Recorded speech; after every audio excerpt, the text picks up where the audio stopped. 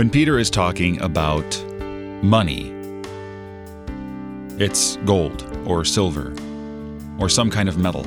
That's all. That's all money is just a thing, an inanimate object like wood or cloth, something. It's not people. So when Simon tries to buy the Holy Spirit gift, that's a wrong use of money.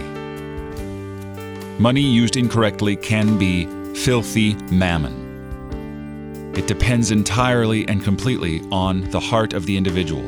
Peter says in verse 21, "Your heart is not right before God."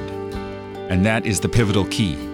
That is the key. To have a heart right with God makes your money either a godly blessing or filthy mammon.